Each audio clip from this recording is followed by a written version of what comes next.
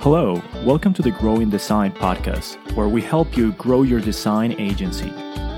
If you want to learn how to price your services, how to sell your expertise, and how to attract the right type of clients, you've come to the right place.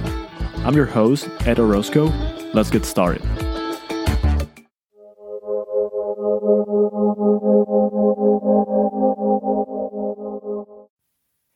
Welcome everyone to another episode of Growing Design. Today we have Stæven Frey, and we're going to be talking about brand science, pricing, and some other stuff to help you sell better and better understand how brand has an impact in the way you create assets for your clients and you create value for their business. Stæven, do you mind introducing yourself for the audience? Sure thing. Hey, everybody. My name is Stæven Frey. I am a senior level brand strategist, designer, and I say brand scientist as my agency forays into the evidence-based metrics of how brands grow and sell using brand science. So as a practitioner of scientific-based metrics, I say I'm a brand scientist. That sounds pretty interesting.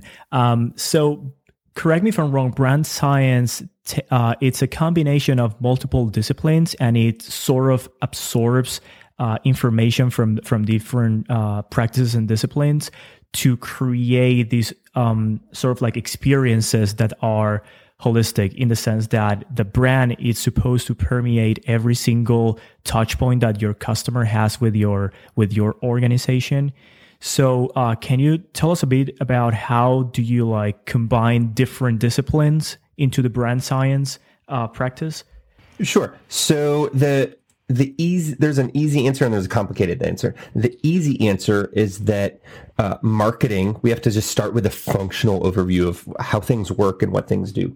And so marketing is just a functional, just understanding of marketing is that you don't make cars, I don't make cell phones. This isn't the days of bartering wheels of cheese and geese and bread. We don't barter, and there's not one person that does something with a sandwich board outside our town. There's multiple places that we can get stuff. So we live in an advanced society. So you don't make cell phones, I don't make cars. Who do I know whom to buy? Marketing literally is functionally saying, hey, do business with me, buy from me. Here's my proverbial sandwich board, do business with me. But the problem is we travel a lot farther than our towns, and we can buy things online. So that changes our sandwich boards. So if marketing is saying, hey, do business with me, how do we address all the complications that occur? So branding is a mnemonic tool, memories, within marketing. So there can be marketing science out there, and there is, but then branding science is all about that mnemonic tool and saying, how do we understand it? How do we utilize it? How do we measure it? How do we make sure that it's functional? How do we understand that it's working? So at the end of the day, branding is utilizing memory structures in your head.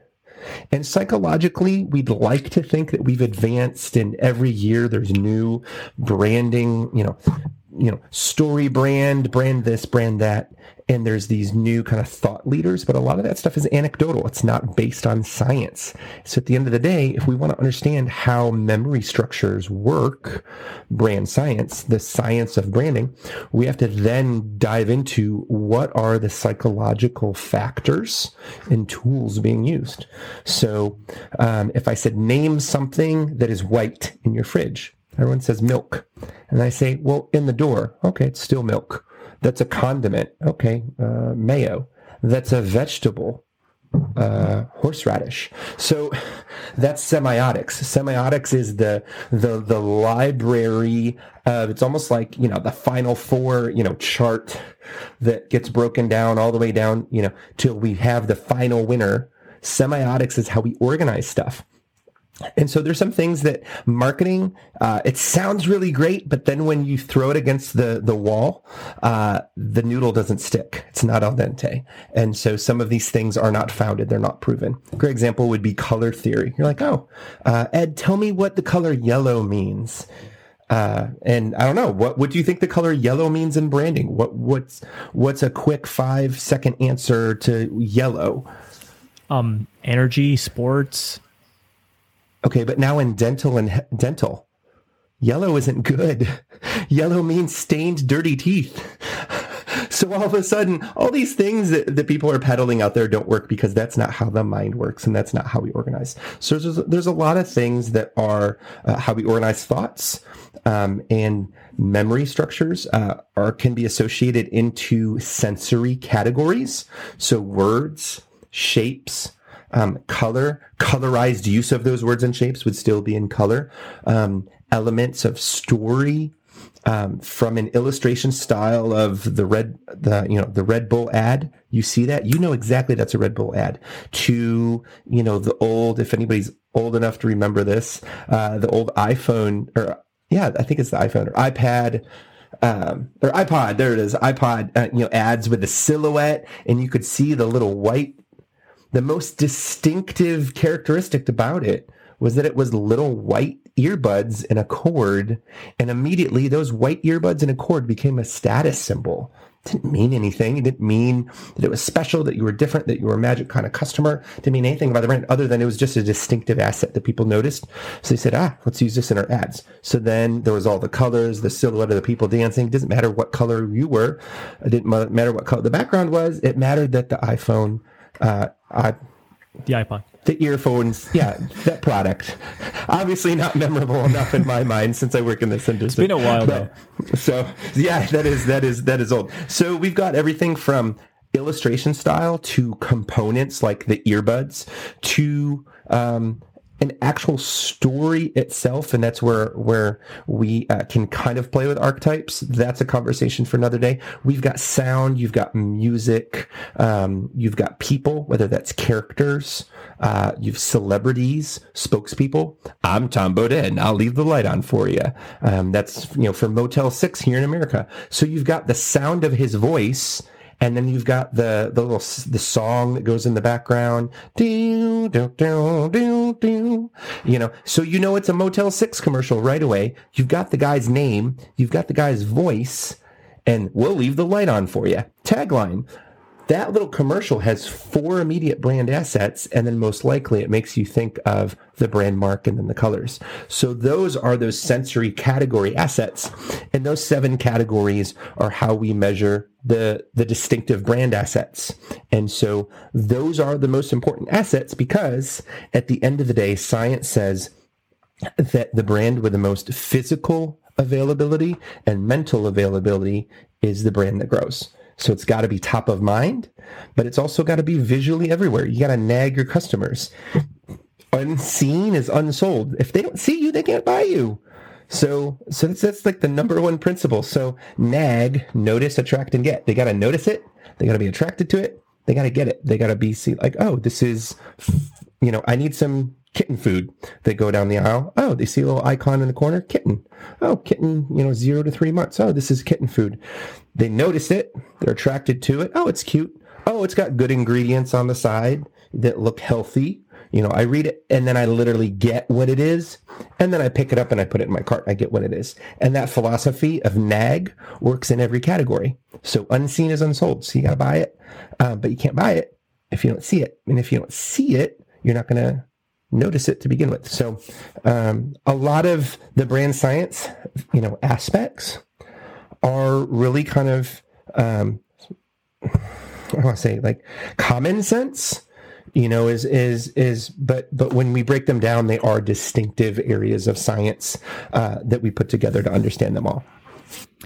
Is this what they call signifiers in the brand? So like the little very distinct pieces in a brand that you can take them out of context and they will still evoke a certain memory.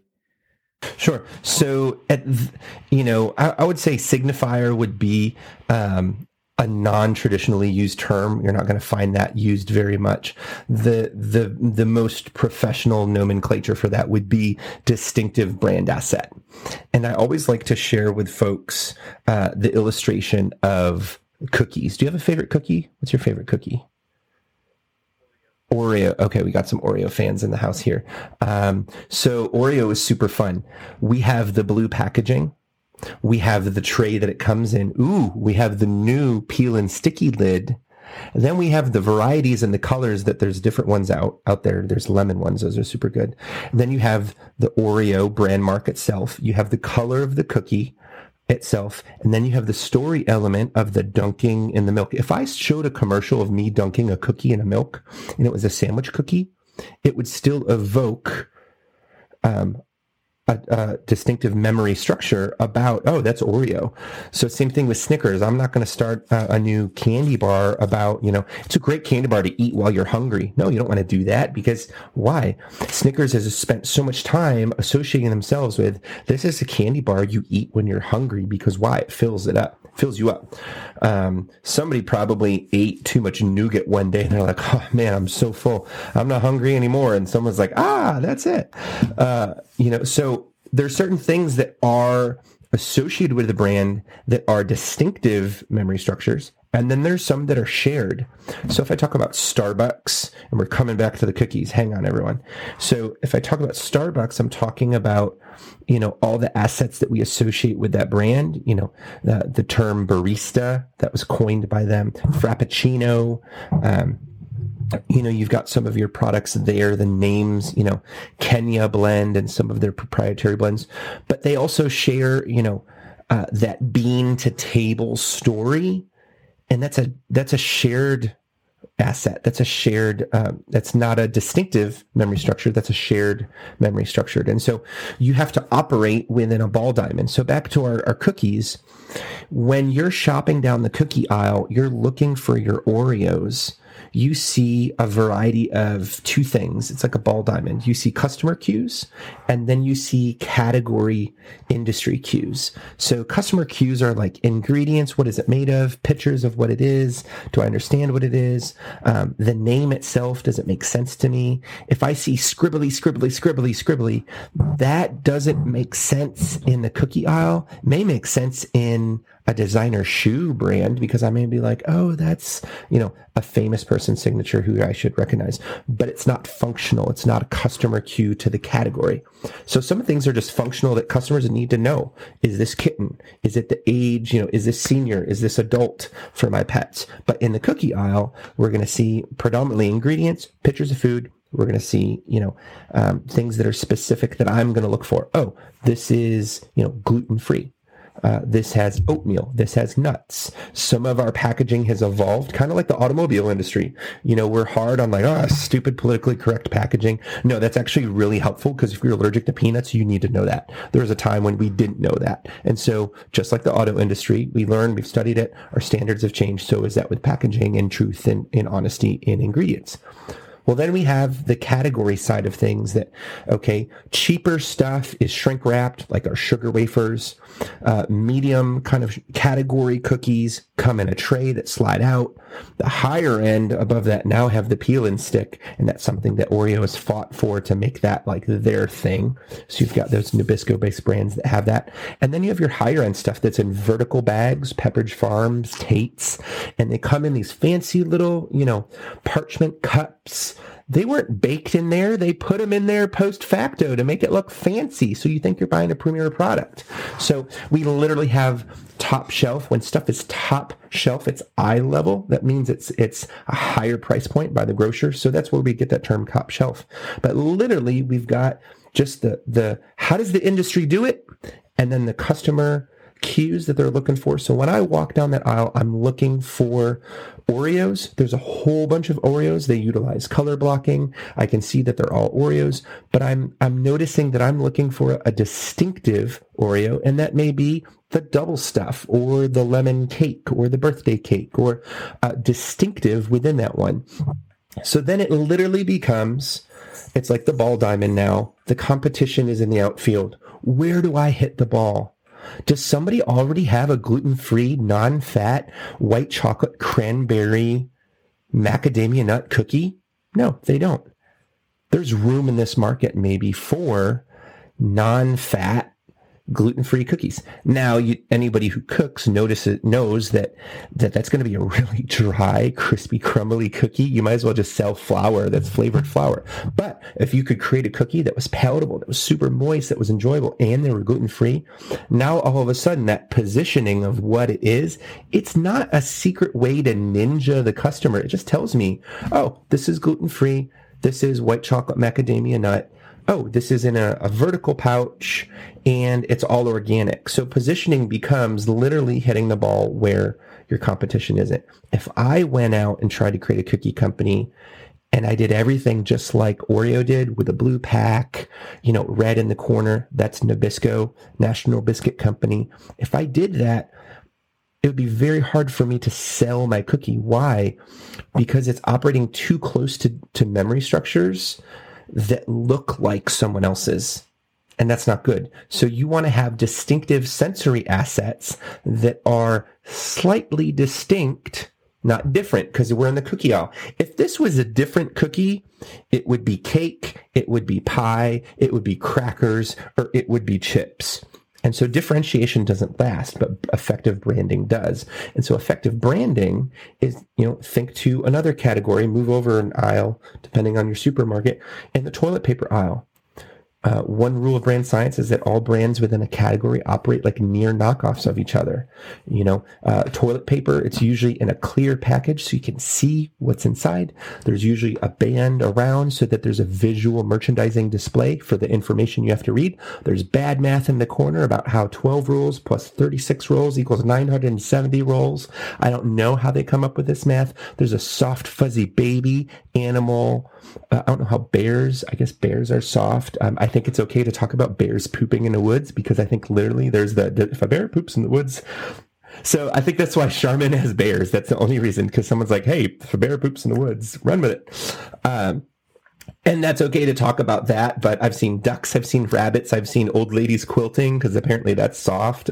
My mom's a quilter. I don't want to use any of her old quilts. That would be horrible. So brands operate like near knockoffs with one another, but there's these tiny, distinctive choices that they make to say that, blue is soft, red is strong, yellow is economy. So distinctiveness just means slightly different and unique to us so that it can be one of those triggers. And literally it's like, if you've ever seen the movie Inception, it's like we're planting this unique memory and we're getting the heck out of Dodge, but then we need to Total Recall and refresh it. So it's like Inception meets Total Recall. So we want to build those distinctive brand assets, and then we want to refresh them and keep using them. And so they become assets, like Bob Ross. He's like, I'm going to paint a happy little tree here. This is his palette, his distinctive asset palette. Oh, I need a new ad that's going to go out. What can I use? Well, I can take some of my color. I can take some of my story, some of my photography, some of my characters, and you're drawing from those assets and using them. And the average brand typically only has 2 to 3 assets. They usually have one color, their brand mark, maybe a tagline. The average brand that I work with, we get them up to 9 to 14 brand assets. So if you had 9 to 14 different colors, couldn't you paint a more vivid picture that people would appreciate?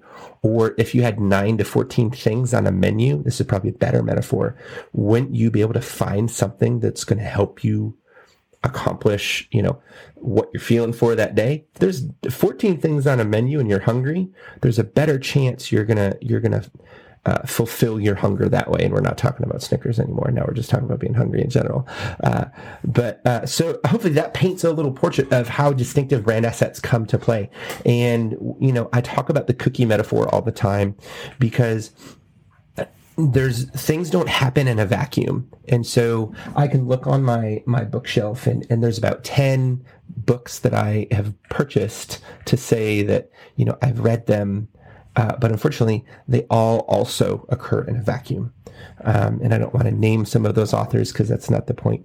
But the point is that we cannot continue to use anecdotal, superfluous marketing advice from people who work outside the industry, but rather we need people who have marketing advice and in fact, evidence-based supported advice on how to grow and sell our customers. And in the agency world, that's all it's about. We want to talk about passion. We want to talk about, doing what you're made to do. But at the end of the day, if a customer comes to you, they're coming to you saying, this is where my brand is at. This is where my brand is at. And this is where my brand wants to go. Can you help me get there? And that's our job. And that actually talks about, we've got some other things we talked about earlier. We talk about, it's like, sorry folks, it's like the late night show. It's like, how do they know what to talk about? Well, they actually prepped the guy before the call. So I know that's like a great segue to talk about pricing later on, is, you want to get your clients somewhere. And well, how do you pitch to them? Well, you pitch to them according to the speed that you want to get them there, and they're willing to pay. I have a quick question, and maybe we can touch upon this before jumping into the other stuff. You mentioned the distinctive brand assets, and you provide 10 or maybe more of them. My question is, I know that memory works through association, and there's the two fastest way to implant a memory, or like to incept a memory, or incept a memory is, one is through emotion. So engaging something that's very emotional. We tend to remember things that are very emotional and that engage a lot of our senses. So, very sad things, very happy things, things that shock us or that scared us. And the other way is through repetition. So, is that like, do you guys think in terms, because I'm also trying to think in terms of like UX, if you're doing branding for a UX agency, you cannot really sell too much of the visual stuff, because what you're trying to sell is the capacity to create an experience. Sure. And that's the pitch that they're going to deliver to their clients. So can you engage other distinctive brand assets beyond the visual palette? Sure. Like to engage other senses? Sure. So you actually asked a really good trick question. So, know how I mentioned archetype was in that story category? Archetype can play a part, but there's actually no science for archetypes. And I'll use this as an example. Brand attributes. There's no science. So there's no evidence out there that says brand attributes. If I focus on my top five brand attributes, that my brand is guy next door, quirky cat dad, coffee drinking, but serious about his job. Well, I just probably described myself. But those brand attributes, they're great as a filter. If I'm like saying like, hey, how does my brand walk and talk so that I can be consistent? But unfortunately, the data comes back, and there's two things. One, there's no such thing as your customer avatar, the way that it's traditionally taught today. There is no such thing as a traditional customer avatar unless it's focused on your product and what problems your product helps address. So a great example is this, is oftentimes I'll work with an agency and they'll tell me, this is our customer. Our customer is Chloe. She's 27. She's from Chicago. She loves Pinterest, the color teal, chevrons, French bulldogs, shops at Whole Foods. And they give me this whole list of things. But unfortunately, the data comes back that Chloe doesn't exist. And neither does her cute bulldog, but somebody else has a cute bulldog. And so what we find is that it's not about the customer.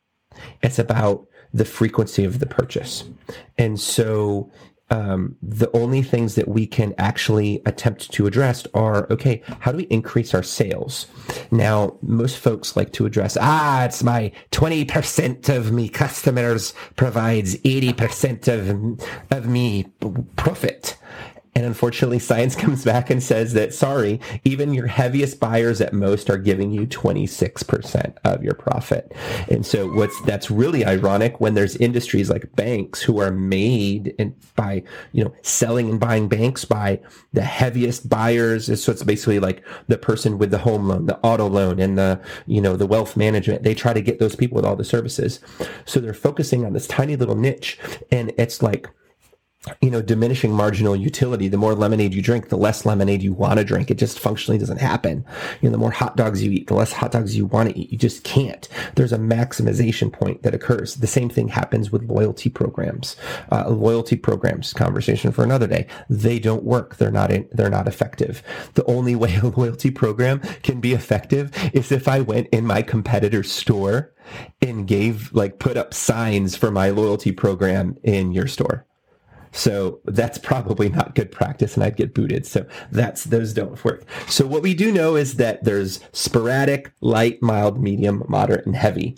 I was drinking this bad boy earlier, and if you know who makes this carbonated beverage, you would know that this company, actually, they're a worldwide company. If you buy 2 or more, you're a heavy customer. So what does that say? The majority of their wealth is made from sporadic, random, light, and mild and moderate, which to them is just one purchase. Why? Because there's that many people. That's all they need. And the markup on this is like exorbitant. Like they probably cost them less than 3 cents or 2 cents to make.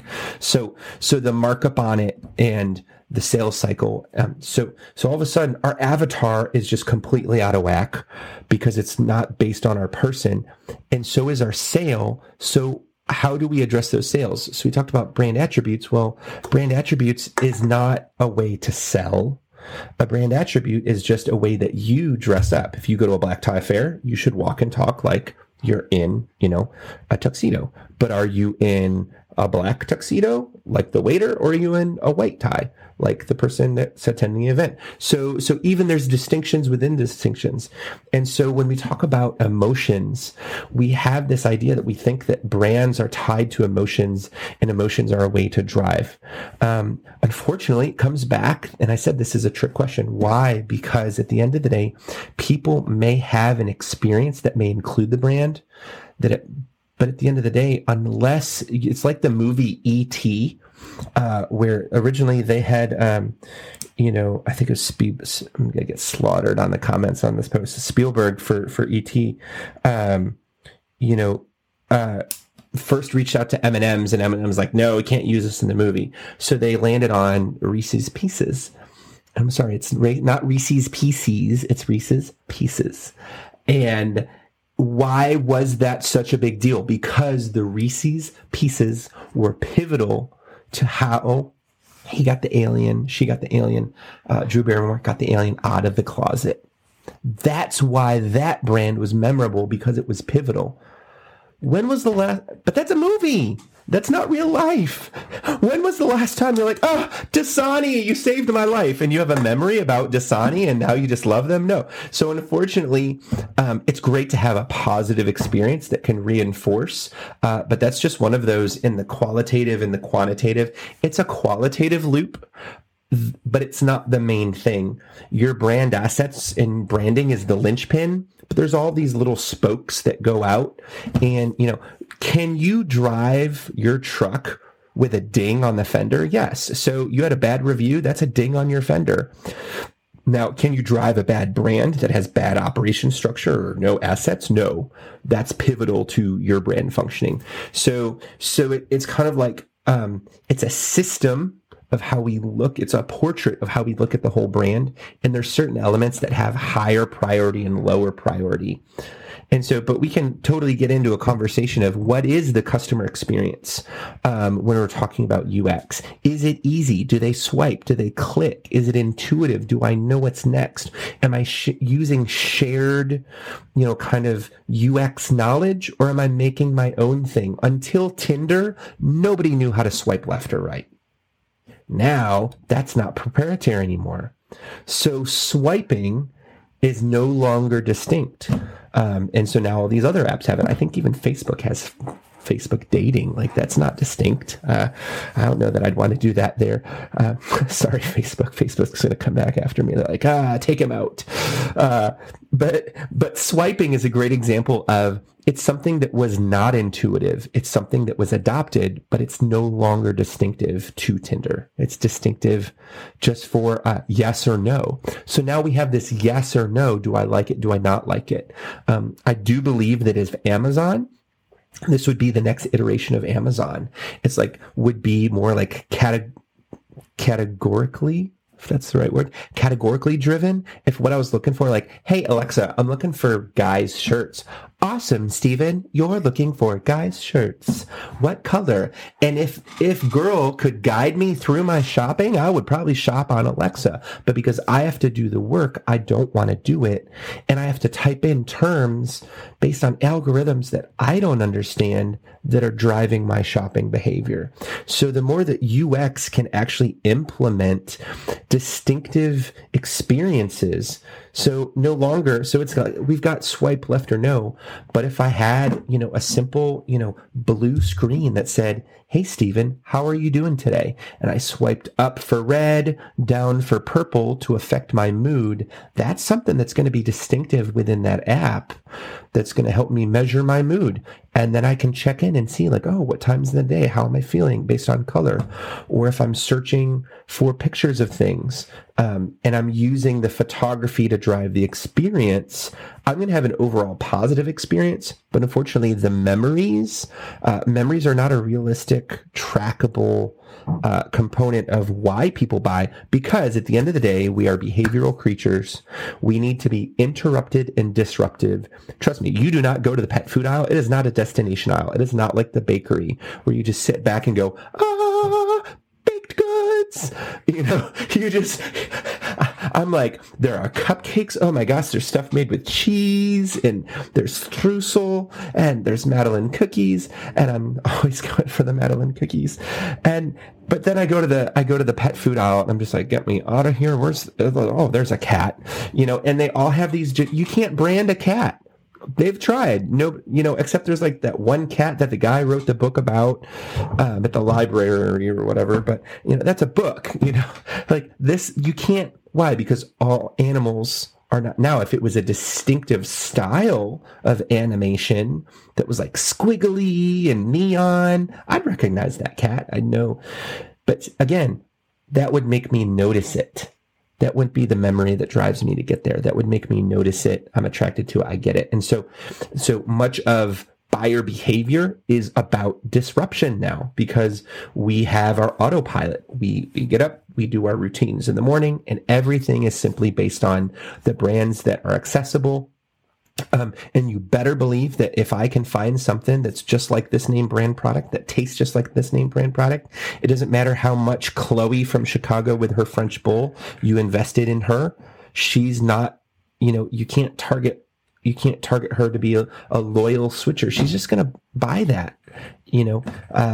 She's going to buy what she wants based on where she goes. I just got back from a camping trip. Trust me, at the tiny, tiny hometown, grocery store, their selection was limited geographically by the brands that were accessible to them.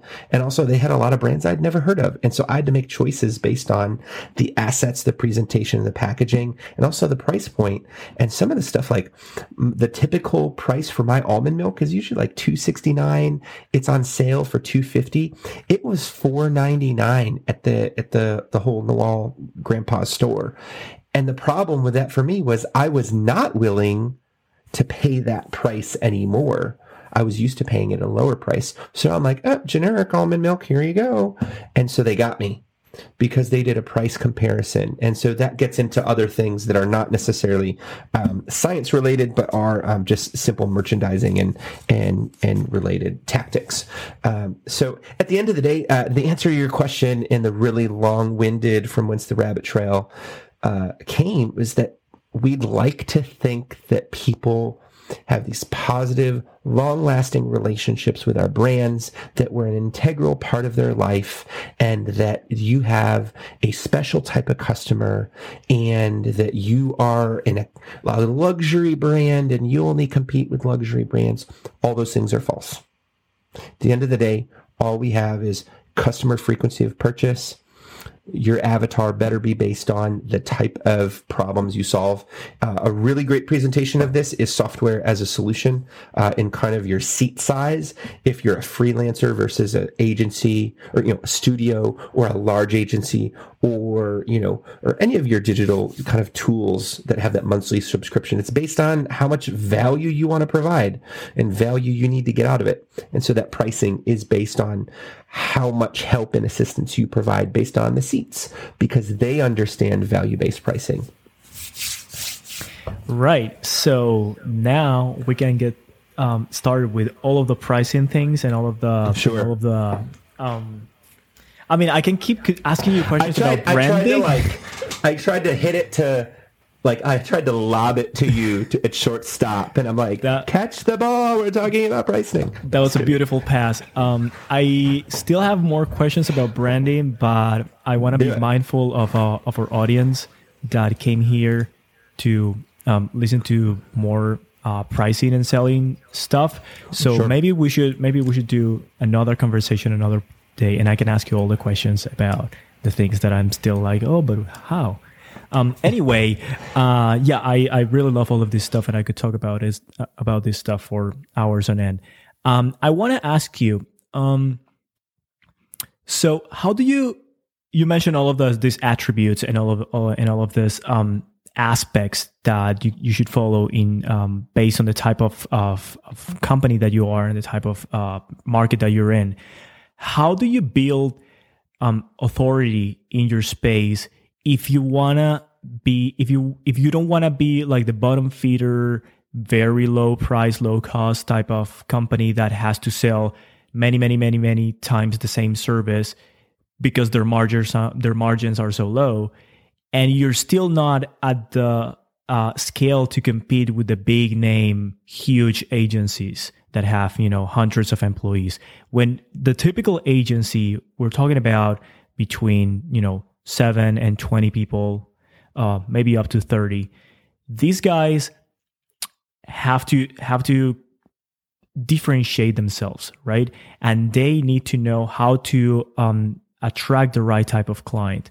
So what would be your sort of like advice, or what do you say to these type of agencies?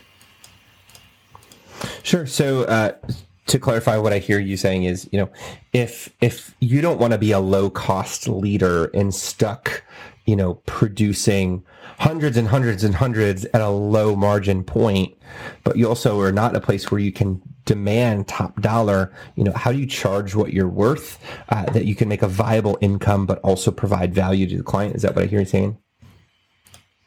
Sure. So when it comes down to pricing, I really kind of look at, a few things. The first thing is, what is your category? Like, what is the category you are working in? So I work in branding. Branding is a subset of marketing. My niche is not a category. However, yours may be. You may design an app that's specifically for outdoor events. And so, say you go to Lollapalooza, you go to Bonnaroo, you go to a major music festival. It could be a Renaissance fair, but at that event, there may be a proprietary app that people can open, that they can see where all the events are, the calendar is, and that may be your niche. And so you can go after that niche, and that's okay. But you also may find yourself in a place where I am, where I provide a really unique service. And so you may step back and say, you know what? It isn't really about music events. It's just events in general. So we work in the event space. And so you step back and you're like, oh, so we do Renaissance fairs. We do, we don't just do music events. We do any type of event that is live. And then you want to build your core offer. Your core offer has got to be, what is the repeatable, you can do it in your sleep. And a lot of people call this productizing your service. And so, this, when you are approached by clients, or you have a business development person who's pitching yourself to clients to start conversation, and you say, hey, Ed, I would love to get on the phone. Would love to hear, hey, where do you want your agency to go? Oh, you want to go this place? Well, what's the thing getting in the way of that? Oh, this is the thing getting in the way. Well, to tell you, we actually have a program that helps agencies that struggle with ABC accomplish 1, 2, 3, the things that you just said you wanted to accomplish and get to. And then and this is kind of like USB, unique value proposition speak. Like we help agencies accomplish 1, 2, 3, and get XYZ. But I like to kind of say, like, when you're having those conversations using that metaphor, you're going to hear the same problems over and over and over if you have that same core offer. Doesn't matter what your niche is. I use the same services. I've worked with over 150 major, brands, put over 500 SKUs in over 10 major, international retailers. When I've worked in over 65 plus categories, but the science of my process is the same. The science of what I'm doing for them, the core offer is the same. And in your agency, you may have the way that you do things. That's back of house. That's how you cook the stuff in the kitchen. And that can change and that can grow. But in the front of the house, they come in the door. Please wait to be seated. They get the menu. Hi, my name is Stæven. What can I get you today to drink? And there's those 5 touch points, and you have that process nailed down. So you've got to have that process nailed down in the front of the house that you're selling to the client. And so people are here, metaphorically speaking, to buy martinis after, 8 p.m. That is what your service does. In UX speak, it may be our category is we provide apps for internal communications for companies, if that could be your niche. But at the end of the day, that's your core offer and you don't stray from that. And every time you talk to a customer, you're going to be like, Ed, oh my gosh, let me tell you, we solve problems like that every day.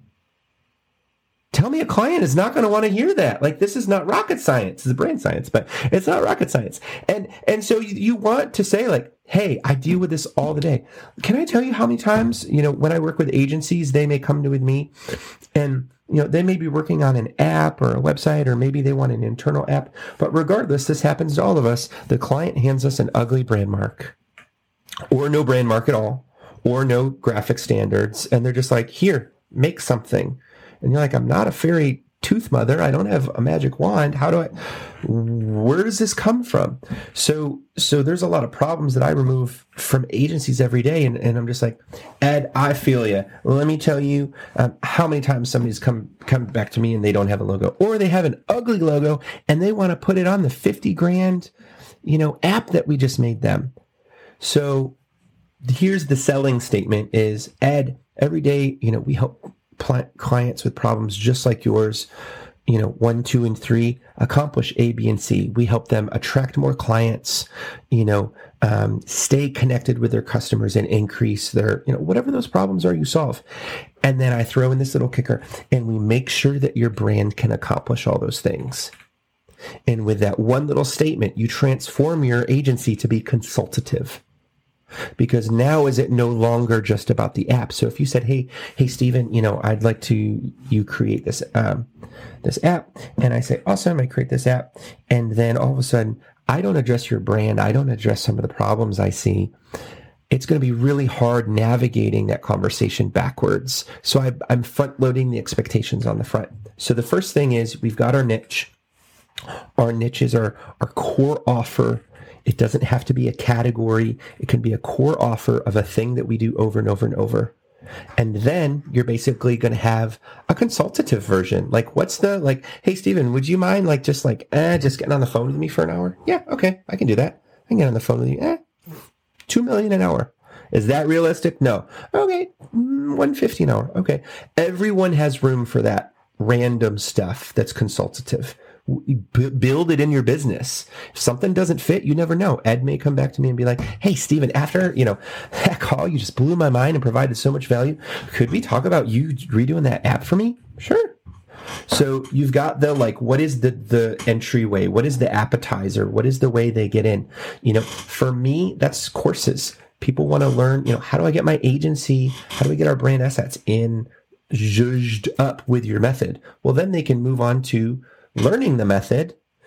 If they want to learn that, well, then they move on from that to we either want to sell more branding ourselves, or we want you to do the branding ourselves. But I figured out, this is the repeatable experience I want to have over and over and over, just like them walking through the door with the menu and the waiter. It's repeatable. I recreate it. So all of a sudden, when I say the word marketing funnels, that's just it's just another doorway of how people come into your restaurant, how people come in to work with you. So what are the ways that I manage that? Well, I manage that by them. Either they can do calls, they can do blogs, they can sign up for my course. I know what those entry points are to that productized core offer. So you've got to have your core offer, and it's got to be productized so people understand, like, what are they getting? And so when I say productize, it's not like I'm putting a fake box of something on my website and saying, this is the Stæven 2.0 services. Like what? No, we're not actually making a product, but we're describing it as a product. You get this 5-page report. You get, search history, search engine optimization. You get 5 designs for your home screen. You get 12 different, you're laying out what they are getting. And so that ingredients list then becomes how you pitch your services. So you've got your core offer, and your core offer literally is the thing that you do over and over and over and over in your sleep.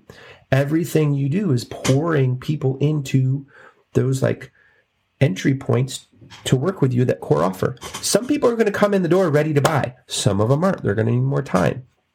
And so some people are going to be those heavy buyers. Some people are going to be those light buyers. So what do you have for the repeat customer?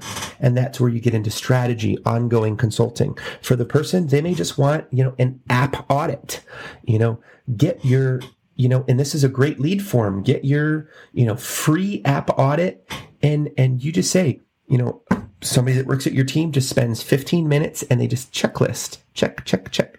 You could even make that into a content download and say, hey, rate, get our content, or get our app download checklist, or our app GUI checklist right now, and self-score. All of a sudden you just turn that into content. They can do it themselves, or you can do it for them. And then, maybe it's for $99. You'll review up to 5 screens. That's a smaller, easy, sporadic purchase. So we've got the coupon version, which is I walked by and I grabbed it and it's a coupon. It's the free download. Or I've got the incentivized purchase for the sporadic person. Or, I've got the one where, I may have seen you may send out a value email that says, hey, we're doing a free webinar on the self, rate your, how to evaluate the 10 mistakes that all apps have. Make sure you don't make these 10 mistakes, and you could make content out of that. You could make a webinar out of that. So all of a sudden you've got legs to how you're propelling your offer. So your core offer, multiple entry points, multiple ways to purchase, but then you can accelerate and say oh, this is my core offer, but what is my advanced offer? What do I really if I had a magic wand and people want to purchase? It's got to be worth my time though. So it's here's my core offer, and maybe your core offer is 5x. Your wow offer maybe 12x. And then your bare bones minimum offer, maybe 2.5x. So you've got 2.5, maybe say 5 or 6x, and then 12. So now you have your core offer, you have your wow offer, and you have your bare bones offer. And literally you're pitching to your client. Say hey, I know what you need. And how fast we get you where you want to be is based on how much you're able to invest. And when you say it that way, it's not about you being greedy, trying to make money. It's not about you trying to charge them too much. It's hey, we've got the app, the free app download on how to go running, or you could join the Y, the membership, or you could get a personal trainer, or you could get an Olympic team training. Which do you want? Because it's about the results. And when you speak to the results, you can consistently and repetitively guide the client on a quarterly basis according to their business goals, how fast and how capable you're able to help them. So you're creating oh, what do you want to accomplish this quarter? Well, where are you at? Are you on the slow? Are you on the medium? Are you on the super aggressive plan? That's going to help them move them to their goals faster. And so they're going to see that higher ROI, though, if they have a physical trainer or personal trainer, or if they have that Olympic team people. But here's the thing. The Olympic team, coaching team, isn't going to be very helpful if you've never done anything before. So if I'm looking at that, it could be 100x. 100x all at once is not going to be realistic to me. But what if I said, hey, Ed, we help people like you every day with the problems with their apps, with their UIX design, create intuitive, memorable experiences for their audience that are useful, helpful, and accomplish what they want for creating community, shopping, whatever your sales pitch is. And we make sure that your brand can do that. And we've got a program, and I'm making this up on the fly. We've got the program. It's called the GUI Success Accelerator. And I just made that up based on some things I want to highlight. I'm speaking to the benefit, whatever that benefit is, and I'm saying we're doing it faster. And the whole goal is to say, I'm selling them a program or an ongoing based approach. Because if I come to somebody and say my numbers are, 25K, 50K, 100K, this may be what they really need in that 100K spot. But there's no way in Chicago I'm going to be able to sell them 100K all at once. Because here's why. They may be less than $1 million. And if they're less than $1 million, it doesn't matter how much I want to charge them. At the end of the day, they've probably never spent more than 3% of their marketing. And so when I look at 3% of $1 million, that's 30K. They've probably never spent more than $30,000 on everything in their company. That's egregious. So now for me to come and ask that of them, I can't ask that of them. So say, and I use those numbers loosely, but we always heard that, people spend 8 to 10% of the gross annual revenue on marketing. Like it's like the diamond industry. They're just like, oh yeah, tell them you should spend, 3 to 5 of their salary on diamonds. Yeah. Like who made that up? Some greedy person. It's the same. Like stop being greedy when you approach your clients because you didn't do your homework. If you're pitching services to your clients can't intuitively afford. So doing the numbers on this, you're a UX agency. You do brilliant UX design. And say you do it for, music or, entertainment and media. You're a great entertainment media. You do great GUI and all your customers love you.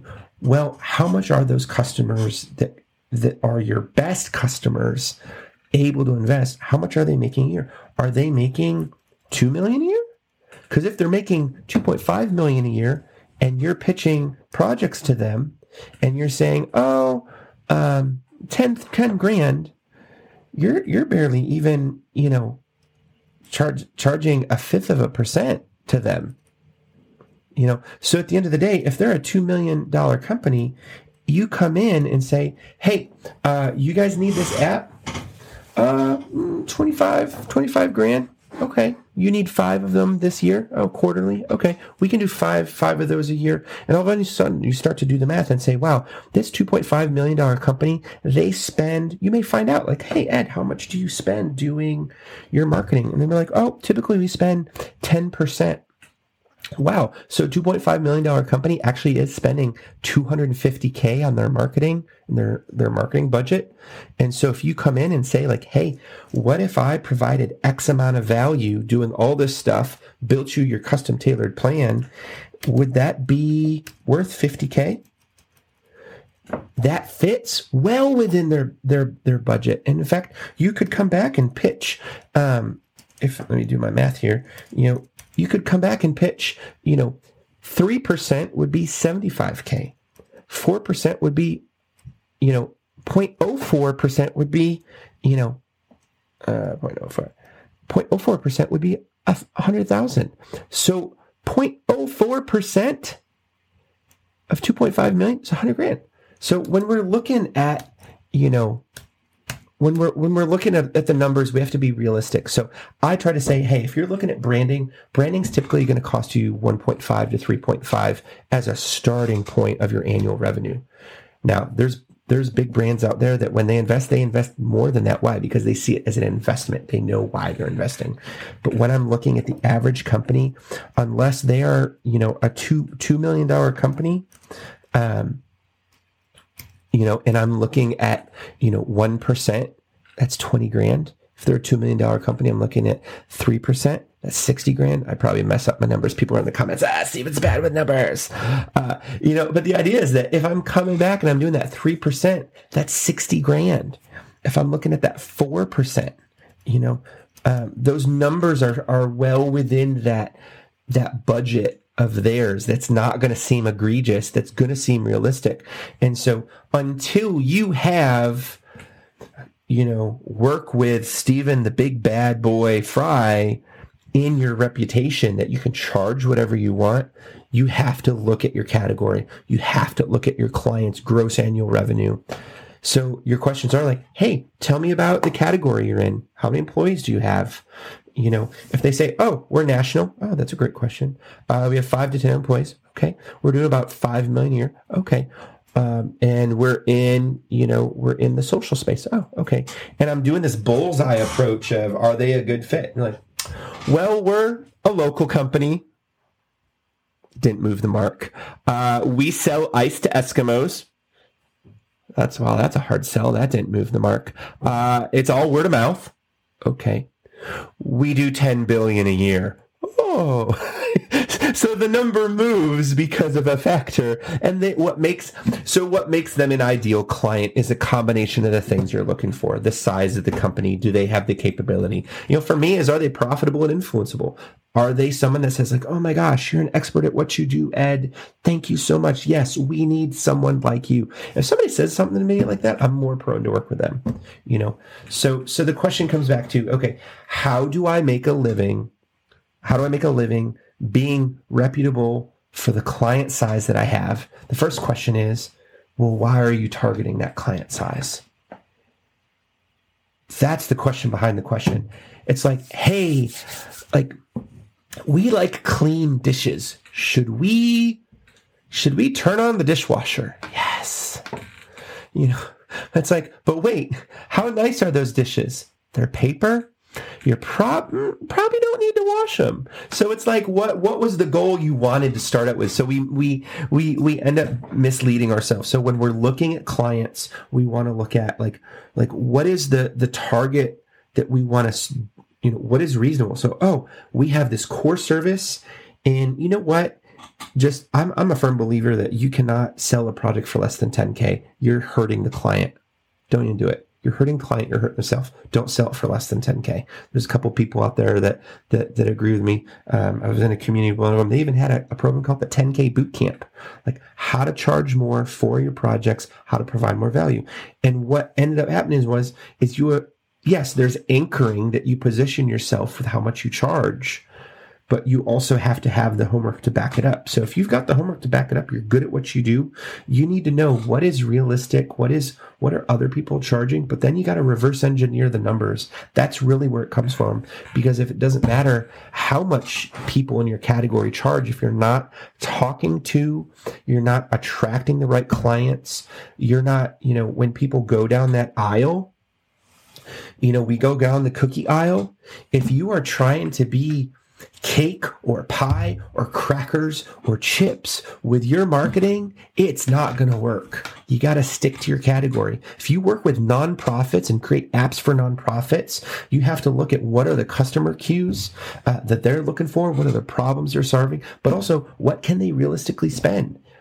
And then also, are those the right nonprofit organizations to target? There are nonprofits out there that are willing to spend 10, 15, 20, 50, 100K on great digital solutions for their nonprofits.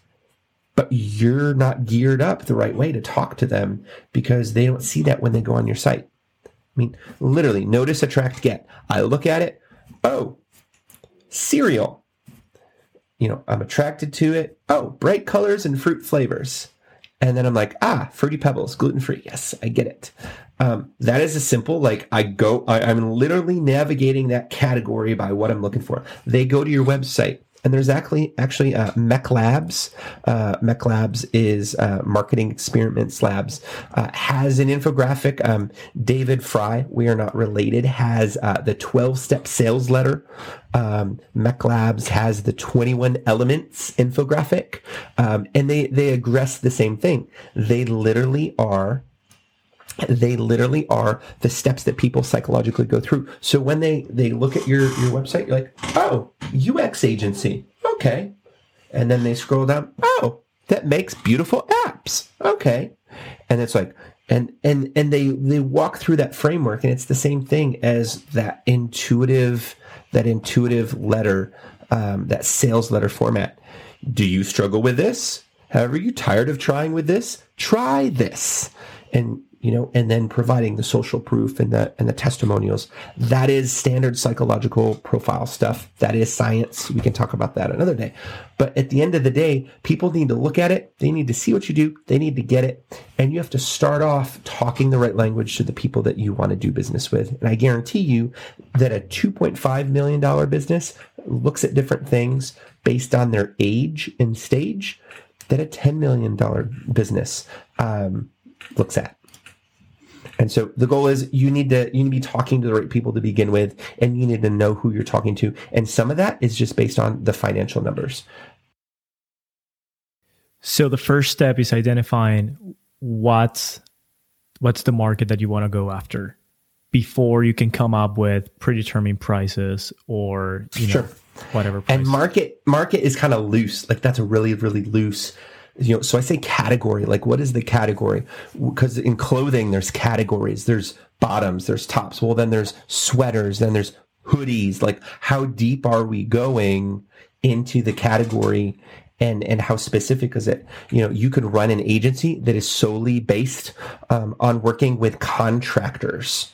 You could create a digital agency that is based solely on restaurants and creating, an app so that they can get off of platforms like Yelp and some of these other platforms and drive delivery. But then at the same point, why would you want to? Would it be great to have just simple redirects? So there's conversations that you ask the customer about. Why do you want what you want? How do you create a solution that's custom for you? The goal is you want to get into your category. What is your category? And then from there, your core offer. And then your core offer, you need to make sure that that is realistic within the boundaries of your expected targeted ideal client.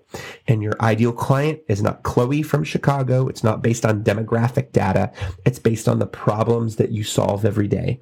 So you literally have a tier of kind of appetizer, main course, the whole menu, everything training program offers. And you have those offers, and literally that proposal never changes.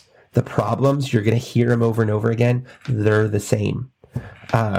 And you're going to start to turn around those clients, those conversations that you have. So it's like somebody calls you up. Hey, Stæven, I got a project for you. That's awesome, Ed. Would love to schedule a time. Real quick, just what is it that you're thinking about? Like, oh, well, we are selling underwater basket weaving. Awesome. That doesn't sound like that's a best fit for me, but I know who it is. Boop. You stopped wasting your time. You started saying like, hey, let me funnel this call. Let me see, is this even a good fit? Does it even make sense for us to talk together? And then you're like, oh, awesome. Sounds like you guys need some UX work on your site and you have a digital app. That's great. Let's talk more on a strategy call next week. Awesome. So then you're getting those interactions. The interactions are planned. They're scheduled. You know when they're happening. They're repeatable. They're perfectible. You're getting some leading and lagging indicators from success to profits to maybe a little, how was your call? How was your call with Ed today? Thumbs up, thumbs down. Like some of those things those benchmarks you can put along the way. So the goal is ultimately everything becomes a repeatable process and experience starting from beginning to finish.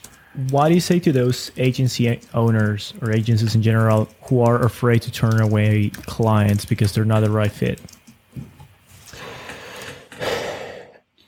Hindsight is 20/20. Learning is often the greatest teacher. But here's the thing: like, learn from some people who know better. Learn from some people who, how many years have we as agencies been out there doing things on our own, learning the hard way? Thank you, digital age. And, as entrepreneurs, many of us agency owners have been working from our homes, Panera, Starbucks, coffee shops. And only until now was that way of living, remote living, like, is it like not poo-pooed upon? So it's like now virtual makes sense. Now virtual communities are, make sense. And so the goal is, do you want to do things? Do you have time to waste? Do you have like the patience to donkey around? Like, do you, like, if so, then I applaud you, because I sure as heck don't. I've spent, since I was 21, when I first got hired at an agency, it was a joke. They shouldn't have hired me. Not because I wasn't talented, but because you should not hire a 21-year-old for a senior account executive job, like, unless you're desperate. They didn't know what they were doing. I luckily knew what I was passionate about and what I was doing. And then I found out this wasn't a good fit.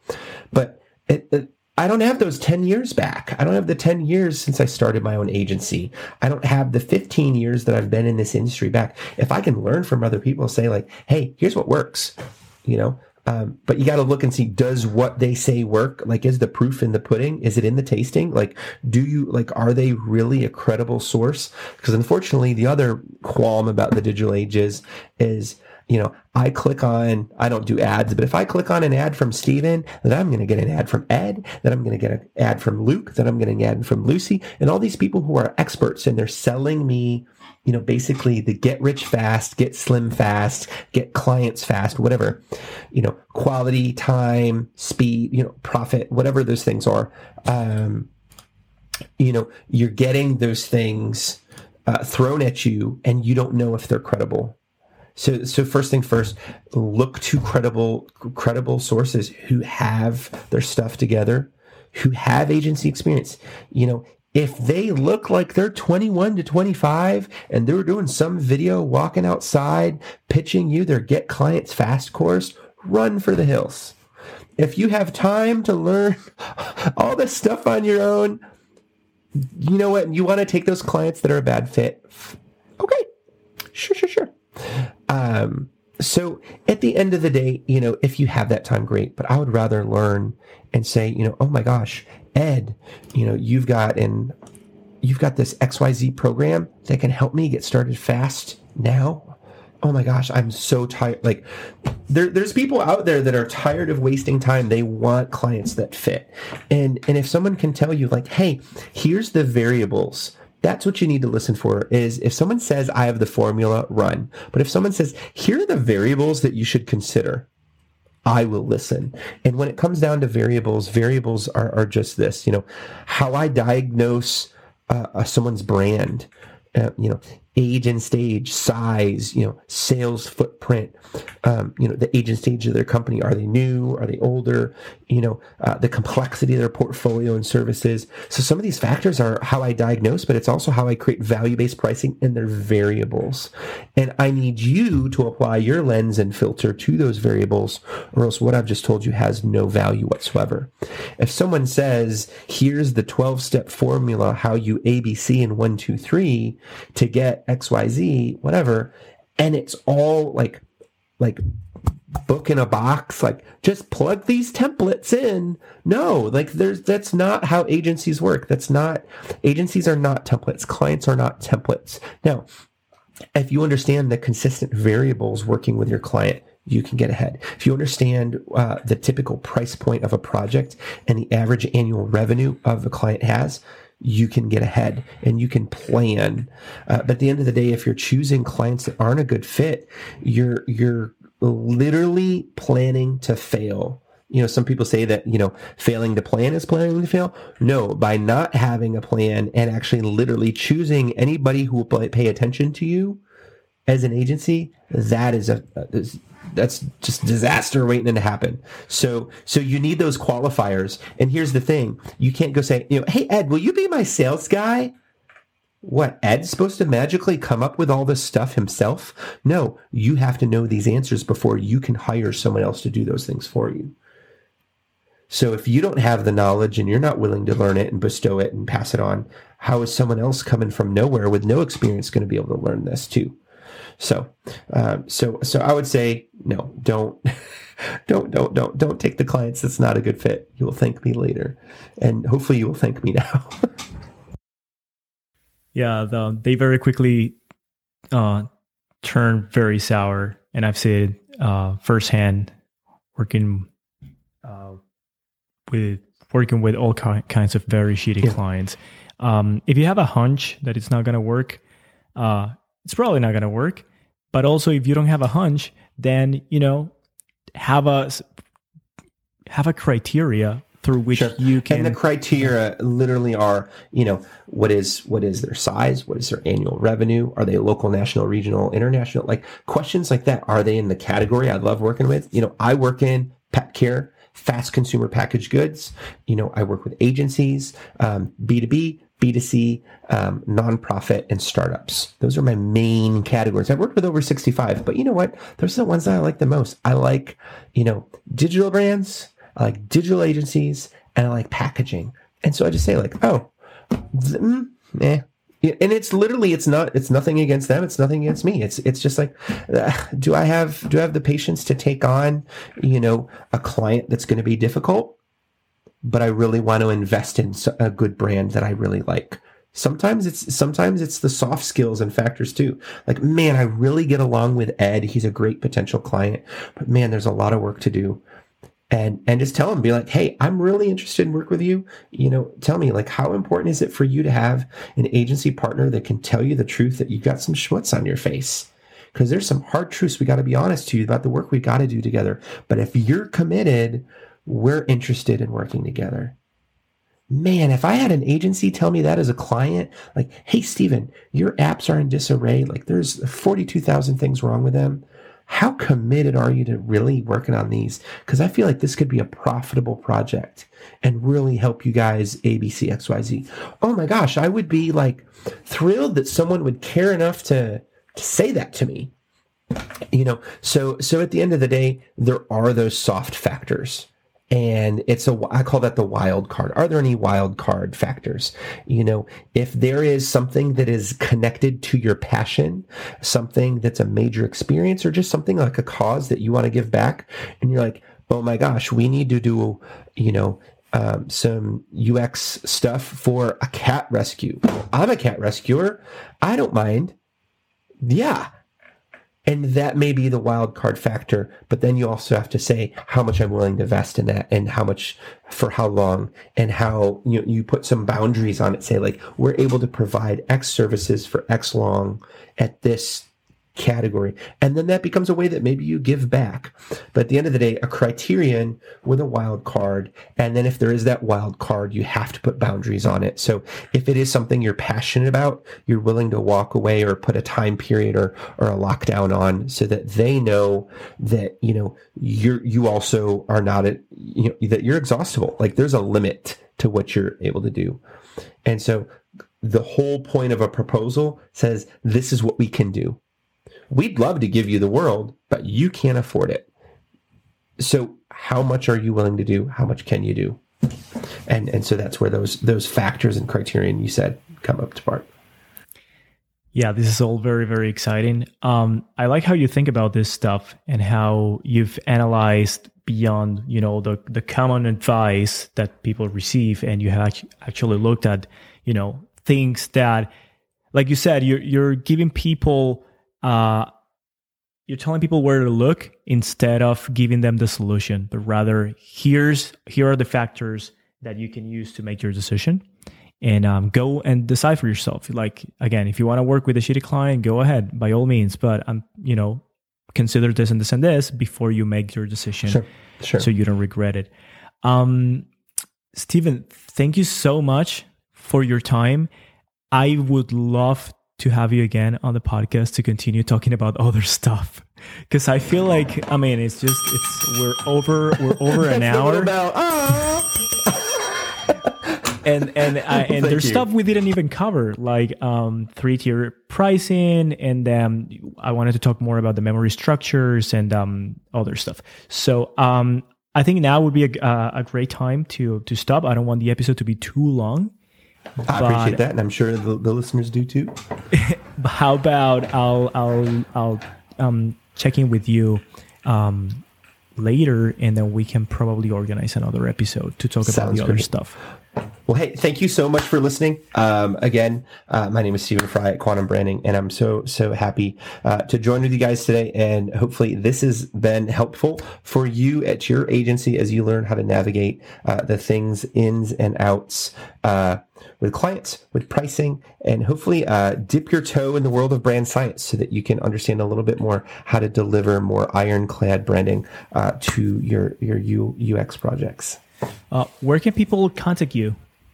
Great question. So on a couple places, the main place is quantumbranding.agency. It's a non-traditional top-level domain, but for me, that's kind of one thing that makes me distinct is the .agency. It doesn't give me better SEO, I wish, but quantumbranding.agency. You can find me there. Also on Facebook as well, but those are the main two channels. And even have a group if you're interested in joining called Brandometry. Literally, we talk about it's a Facebook group. Specifically talk about the science of branding day in, day out, and things like this. So there's three places: Facebook group, Facebook page, Facebook group, and quantumbranding.agency.